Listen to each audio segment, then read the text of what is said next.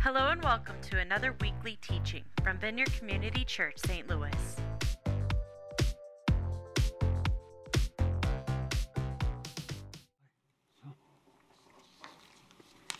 So this is the fifth week of our series, The Way In is the Way On. And this week, we're going to talk about what gets in the way of our going deeper with Jesus, part 2. You may remember Danielle taught part 1 of this topic, and I'm so grateful she covered the topic of sin so that I don't have to do that, which is, I may mention it now and then because it does get in the way. But so what we're going to do this morning is we'll pray, and then we'll look at an encounter between Jesus and a rich man, and then I'm going to share some of the things that have come between me and going deeper with Jesus, and how Holy Spirit has worked through that with me and given me opportunities to choose to go deeper. And while I'm doing that, what I'd like for you to do is to think about these questions and to even write down your thoughts. And if you need paper, some folks are coming who will give you a sheet of paper if you just say you want one. And what I'd like for you to write down is, as this teaching is going on, what's God saying to you about what may be getting in the way of your going deeper with Jesus? And what is Holy Spirit saying about things that you could do or choices that you could make to get past that barrier with God's help? So Jesus talks with a rich guy. This is in Mark chapter 10, starting at verse 17, and it's on the screen, or if you can't see that far, you can look at your phone or whatever.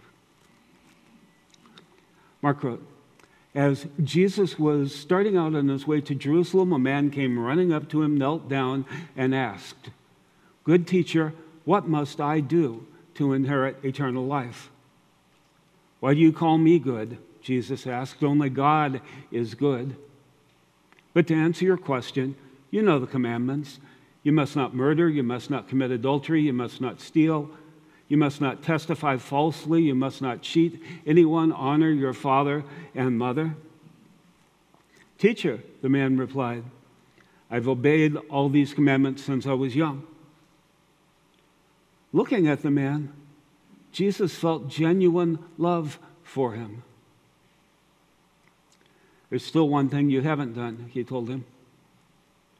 'Go and sell all your possessions and give money to the poor, and you will have treasure in heaven. Then come, follow me.' At this, the man's face fell, and he went away sad, for he had many possessions."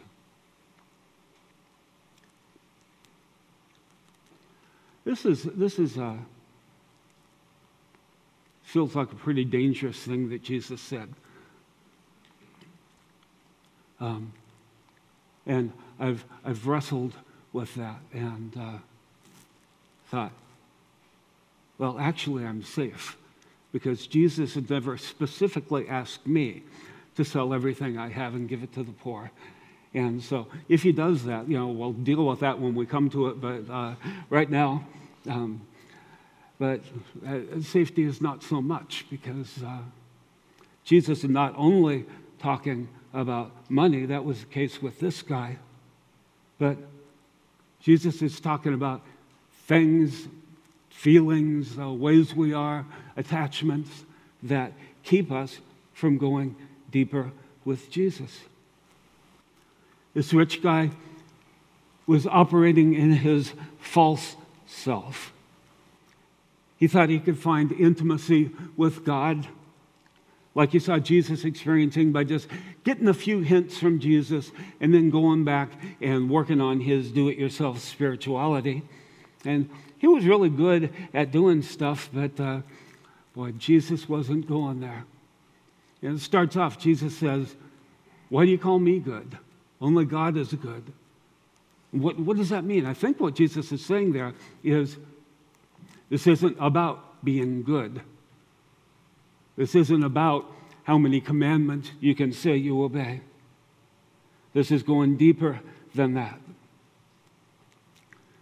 And Jesus told the guy what he already knew about the commandments, and the guy said, I've been doing all of those since I was a kid. And then this lovely verse, Jesus looked at this man and just felt sincere love for the guy. And maybe out of that sincere love, Jesus answers the question that the guy doesn't know he's asking.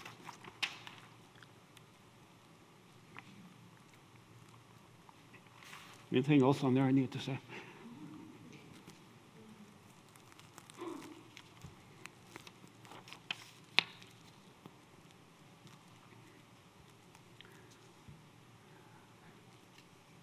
So the question the guy didn't know he was asking. He said, trying to run this race, trying to run the spiritual marathon, I suppose, the way that you're trying to do it, just trying to do it by yourself, is like trying to run a marathon more in a backpack full of rocks. And here's how you can be free. Give it all away. And then you'll be free enough to come and follow me. And that's the way that you can find this eternal life that you're asking about. You can get rid of your do-it-yourself false self and find the true self that I've created you for and created in you, the self that relies on me. And becoming that true self is the only way to find the eternal life that you're seeking.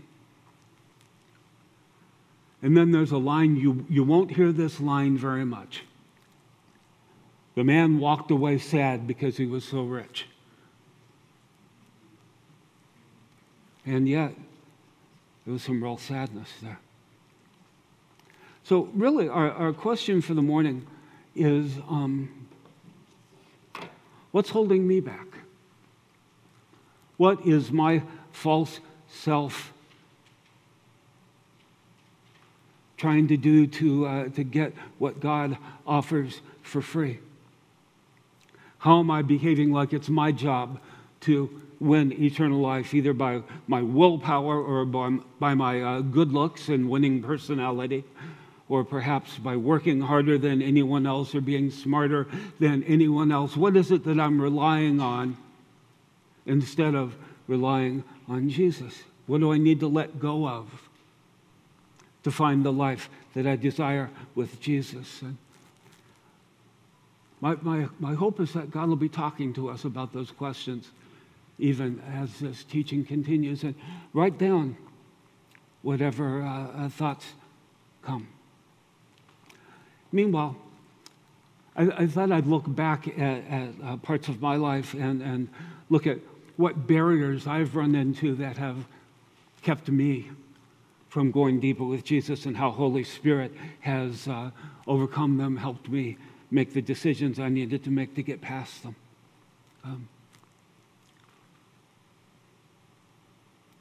When I was a teenager, it was a pretty miserable time for me, just for a lot of reasons I won't go into right now. But somehow, and as I think back on it, the only reason I can think of is because God put this in me. I had this thought, this belief that the solution to my unhappiness was at church. I didn't know which church. I didn't know what it was about church that would help, but Jesus was reaching out to me even before I knew him, and put that desire in me and gave me a way to respond to the desire he put into me to do what I had to do to find a way to go to church. My family went occasionally, but I was pretty much on my own as far as going to church went.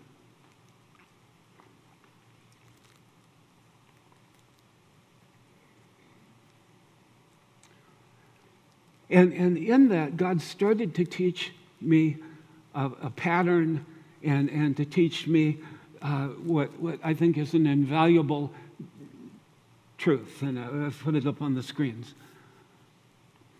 God is always the one who initiates our relationship with him. God always goes first, and we respond to God reaching out to us, drawing us to himself. Most often, there's something I need to do to respond. My response is necessary. God calls me, I don't respond. How can anything get going? But my response is not sufficient. It doesn't just get the job done. Jesus is the one who got the job done. And I can't somehow make my way just saying, okay, God, I'm going to do this, I'm going to do that, and I want you to reward me. No, my response is necessary, but it's not sufficient. And God showed me this when I was 16. We moved to Atlanta, Georgia from Southern California. My stepfather had a new job. And I started going to this Methodist church in the Atlanta area, and my mom would drive me to church in the morning and come pick me up afterwards, and I was the only one going. And this Methodist church, only Methodist church I've ever seen like this, at the end of every service had an altar call. The pastor said, anyone who wants to give your life to Jesus, come on up front. And nobody ever did. But Holy Spirit said, you need to do that. And I said, don't have a lot of problem with giving my life to Jesus, but walking all the way up to the front of the church and drawing all that attention to myself, can't we find a different way? And the Holy Spirit said, no. And week after week, I'd go to church and feel that urge and resist it. And it got to where it was ruining my weeks. And finally, it was easier to obey than it was to resist. And so I went up to the front of the church at the end of a service, and it was much worse than I ever imagined. I dissolved into this thing of snot and tears, and meanwhile the pastor was trying to welcome this lovely new young couple who had made their way into the church, because nobody answered the altar call ever, and so he filled in with other things. But here I am, just sort of throwing a monkey wrench in his plans. But God started something new. And my response was necessary.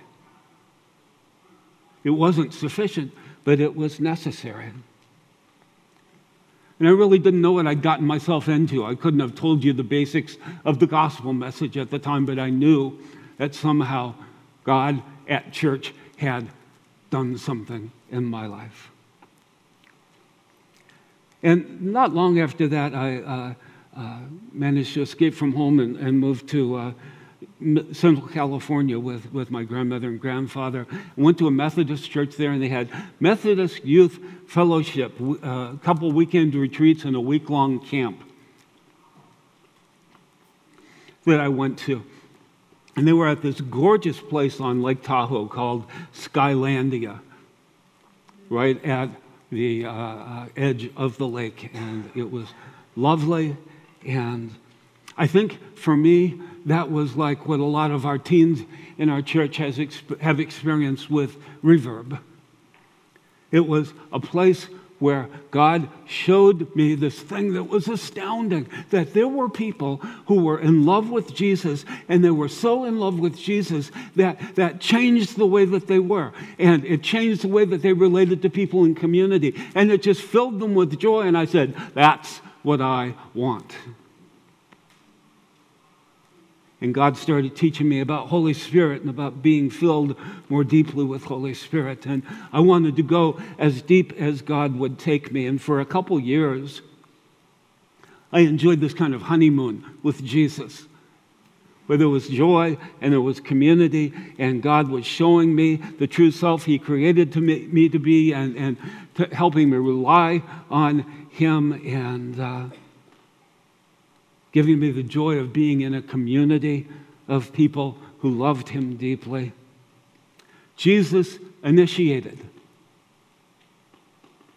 I responded, and Holy Spirit used that to just make a huge difference in my life. But then the honeymoon ended. And actually, even before that, I was trying to straddle the fence. I was trying to have one foot in God's kingdom and the other foot in the age of Aquarius. And it was like there was an angel on one shoulder and a devil on the other shoulder, and I'd say, okay, it's your turn today, or it's your turn today. And I had friends that I smoked dope with, and just had a life, a double life, that leached the happiness out of my relationship with God.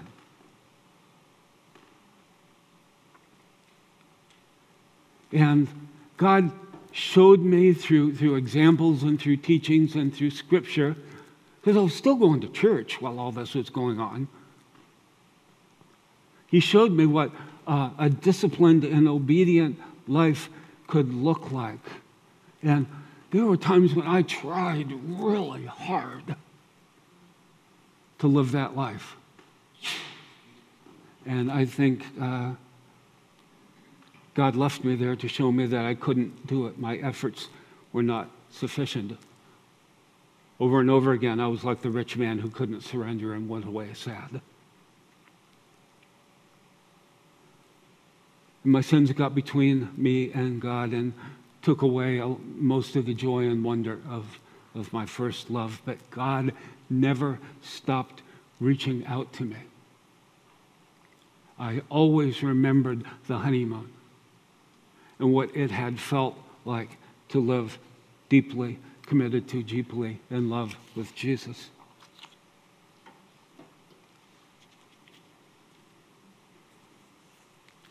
And then I a little bit later reached that point in my life where married, children, career.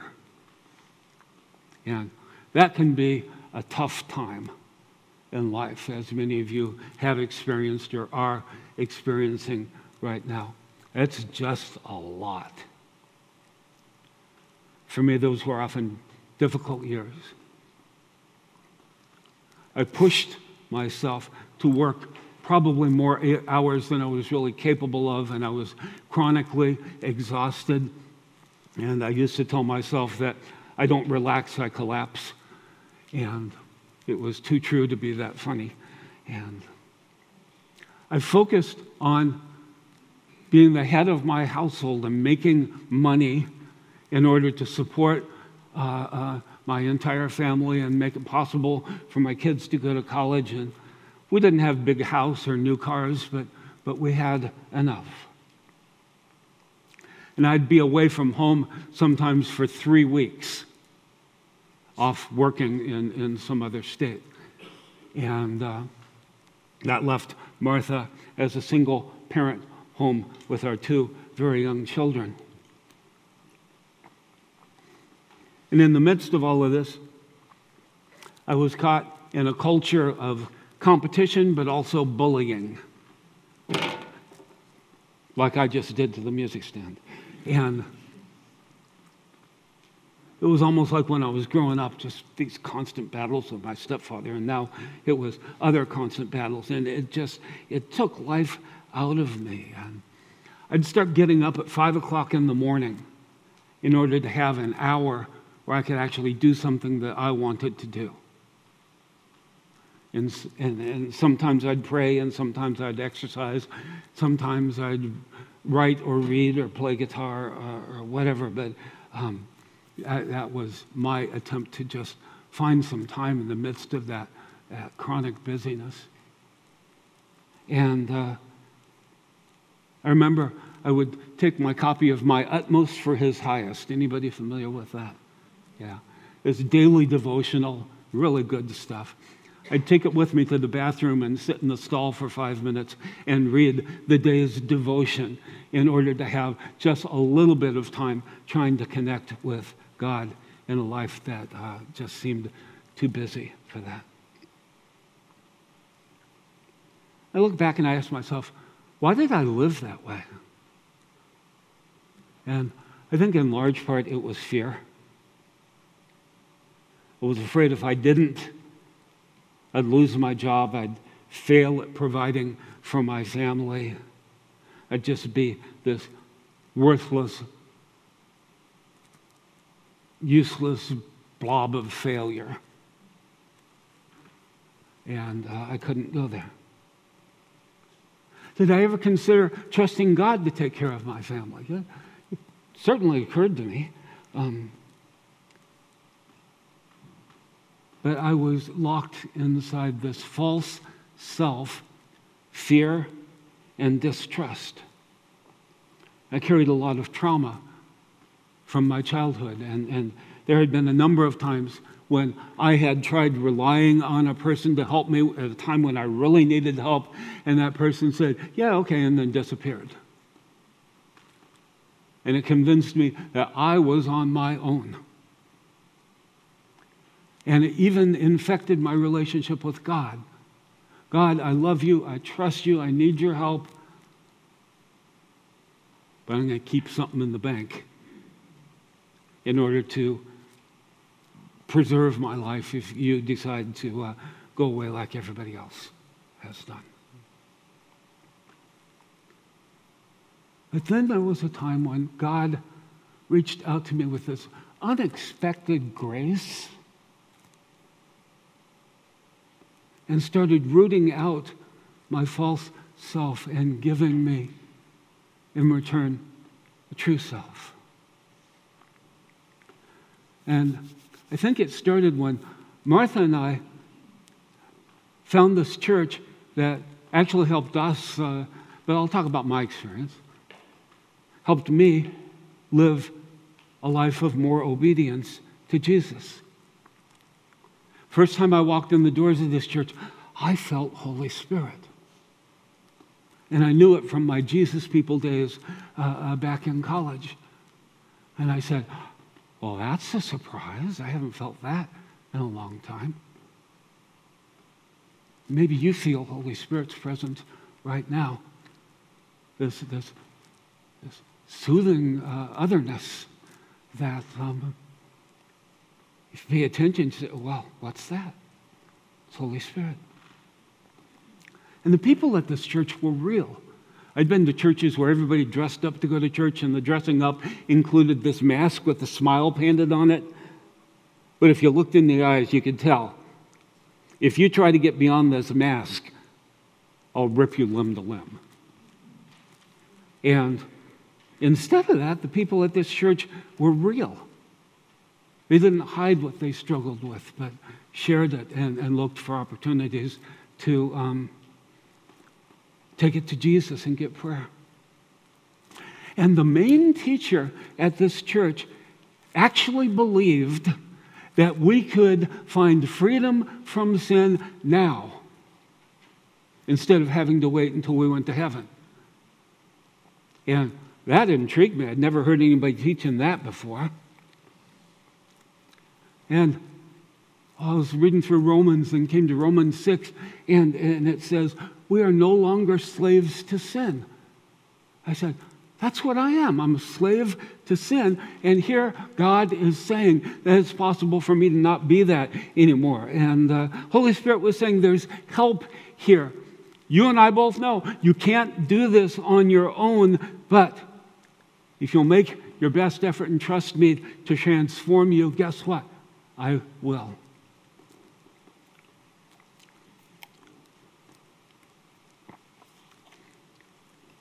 Holy Spirit taught me that God brings the change. God initiates. God goes first.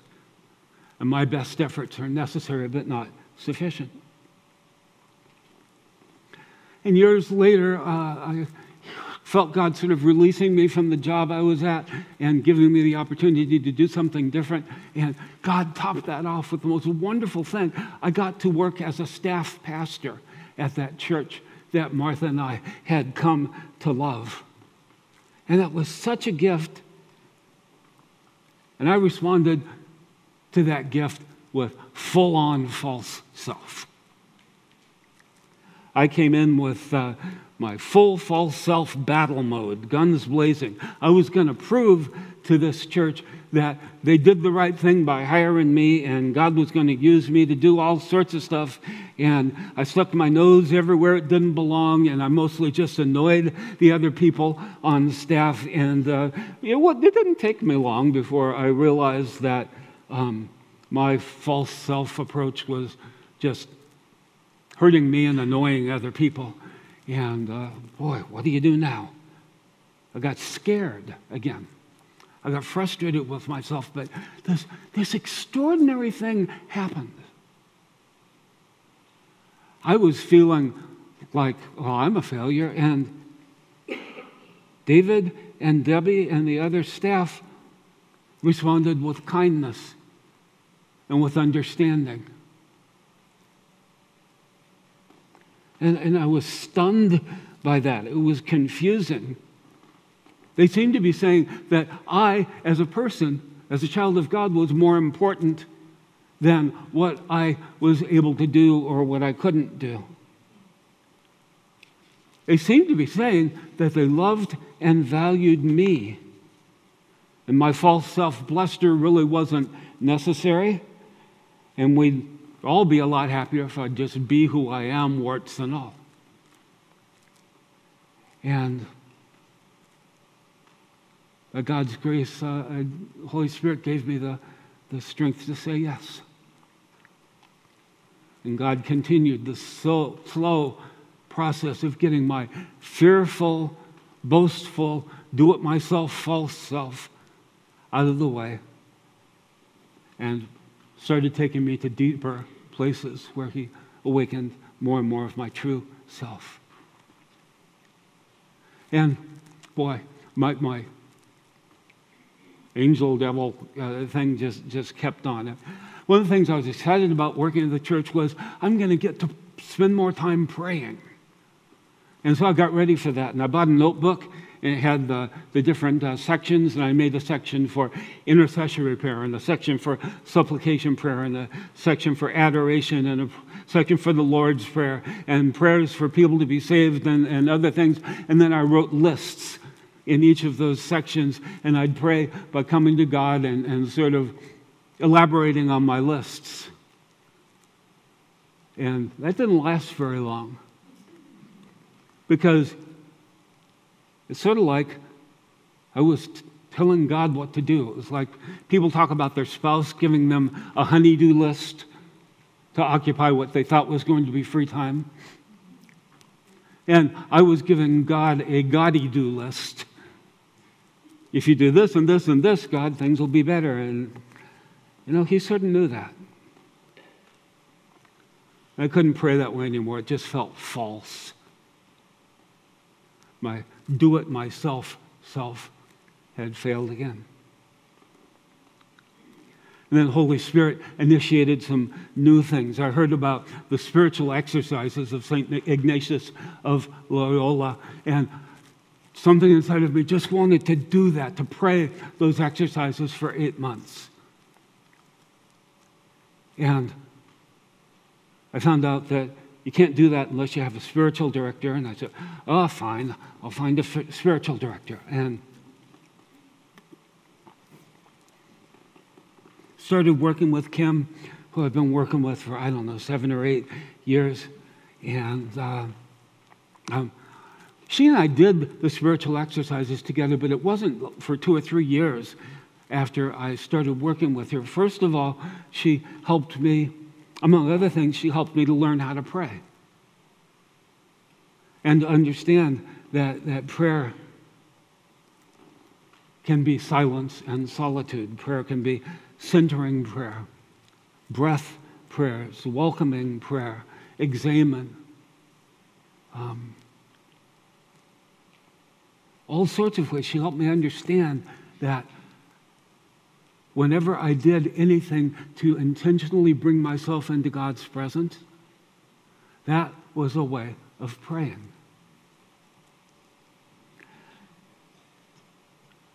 And Kim helped me get past my false self notions of God and to come more in touch with the true self that God had created me to be. And then Holy Spirit went deeper. I had always, in my ego, I suppose, thought that if I'm not the chief leader of an organization, a church, nonprofit, whatever, if I'm not the number one leader of an organization, then I am a failure and my life has been a failure. And it became clear that I wasn't ever going to be CEO of anything. And I felt like, can you guess? A failure. And God let me sit in my own self-induced shame about that for a while. And then Holy Spirit invited me to realize that my value, my worth, my success, if you will, was in trusting Jesus, who had already done all the things that needed to be done. And I could find my value in Jesus' love for me. And Holy Spirit helped me say, yes, I'll give up that other a dream and find my reality in you, which was so good because I finally realized that if I'd been the CEO of anything, I would have hated it. That would have been a totally false self thing, and it would have made me miserable. And so, thank God. And then God initiated again after a while, and some of these things lasted for years, this process. And God helped me see that I had a false self-based need to preach and teach, especially on Sunday morning, and God helped me see that that was an inordinate desire. It came from my false self. It didn't come from God. It wasn't about serving. It was about my ego. And God took me through a personally painful time of surrendering all of my preaching to God. And there was a point where I didn't know if I'd ever preach again. And Holy Spirit said, you have to be okay with that. And I said, God, I want what you want. And then God gave me more opportunities, but it's been different. And just recently, just in the last month or two, Holy Spirit has been showing me how I live carrying this constant current of anxiety in my gut. I'm always anxious about something, and then stuff comes up and it escalates that. And especially as a leader in this church where we're moving toward a leadership model of seeing Jesus as the leader of our church, and we get to participate in various ways as we discern what it is that Jesus wants us to do. And I said, well, wait a minute, Jesus. I have all of these ideas, and I could make a plan and make a chart and get together a group of people and work with them and make sure. And Holy Spirit says, nah, Bill, why don't you just relax? I've got this. And I said, oh, good, and grind my teeth. But Holy Spirit has been leading me into this place where I can catch paper as it blows off the stand. Anybody know where I am?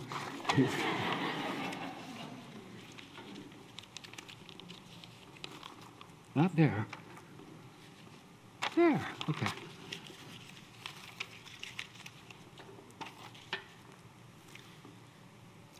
Holy Spirit has gotten me to this point where I've prayed, God, I want to live without anxiety.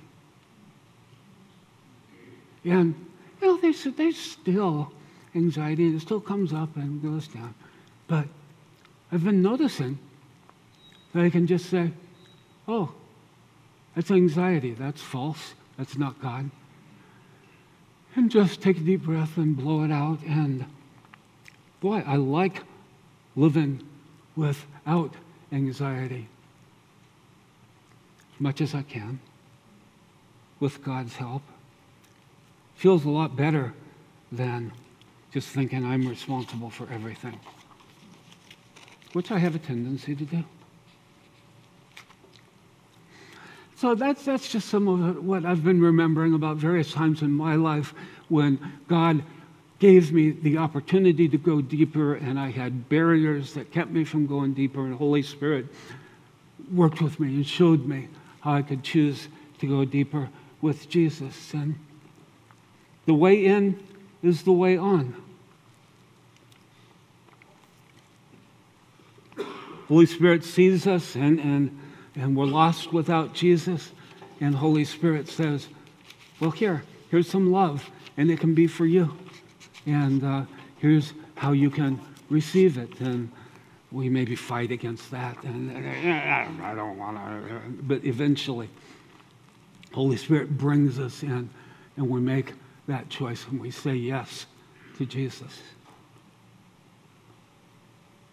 And that's the way in. And this would be a great time for the worship team to come up. Finally, it's done. And that way in, that's how the journey continues. We leave behind our do-it-yourself false self.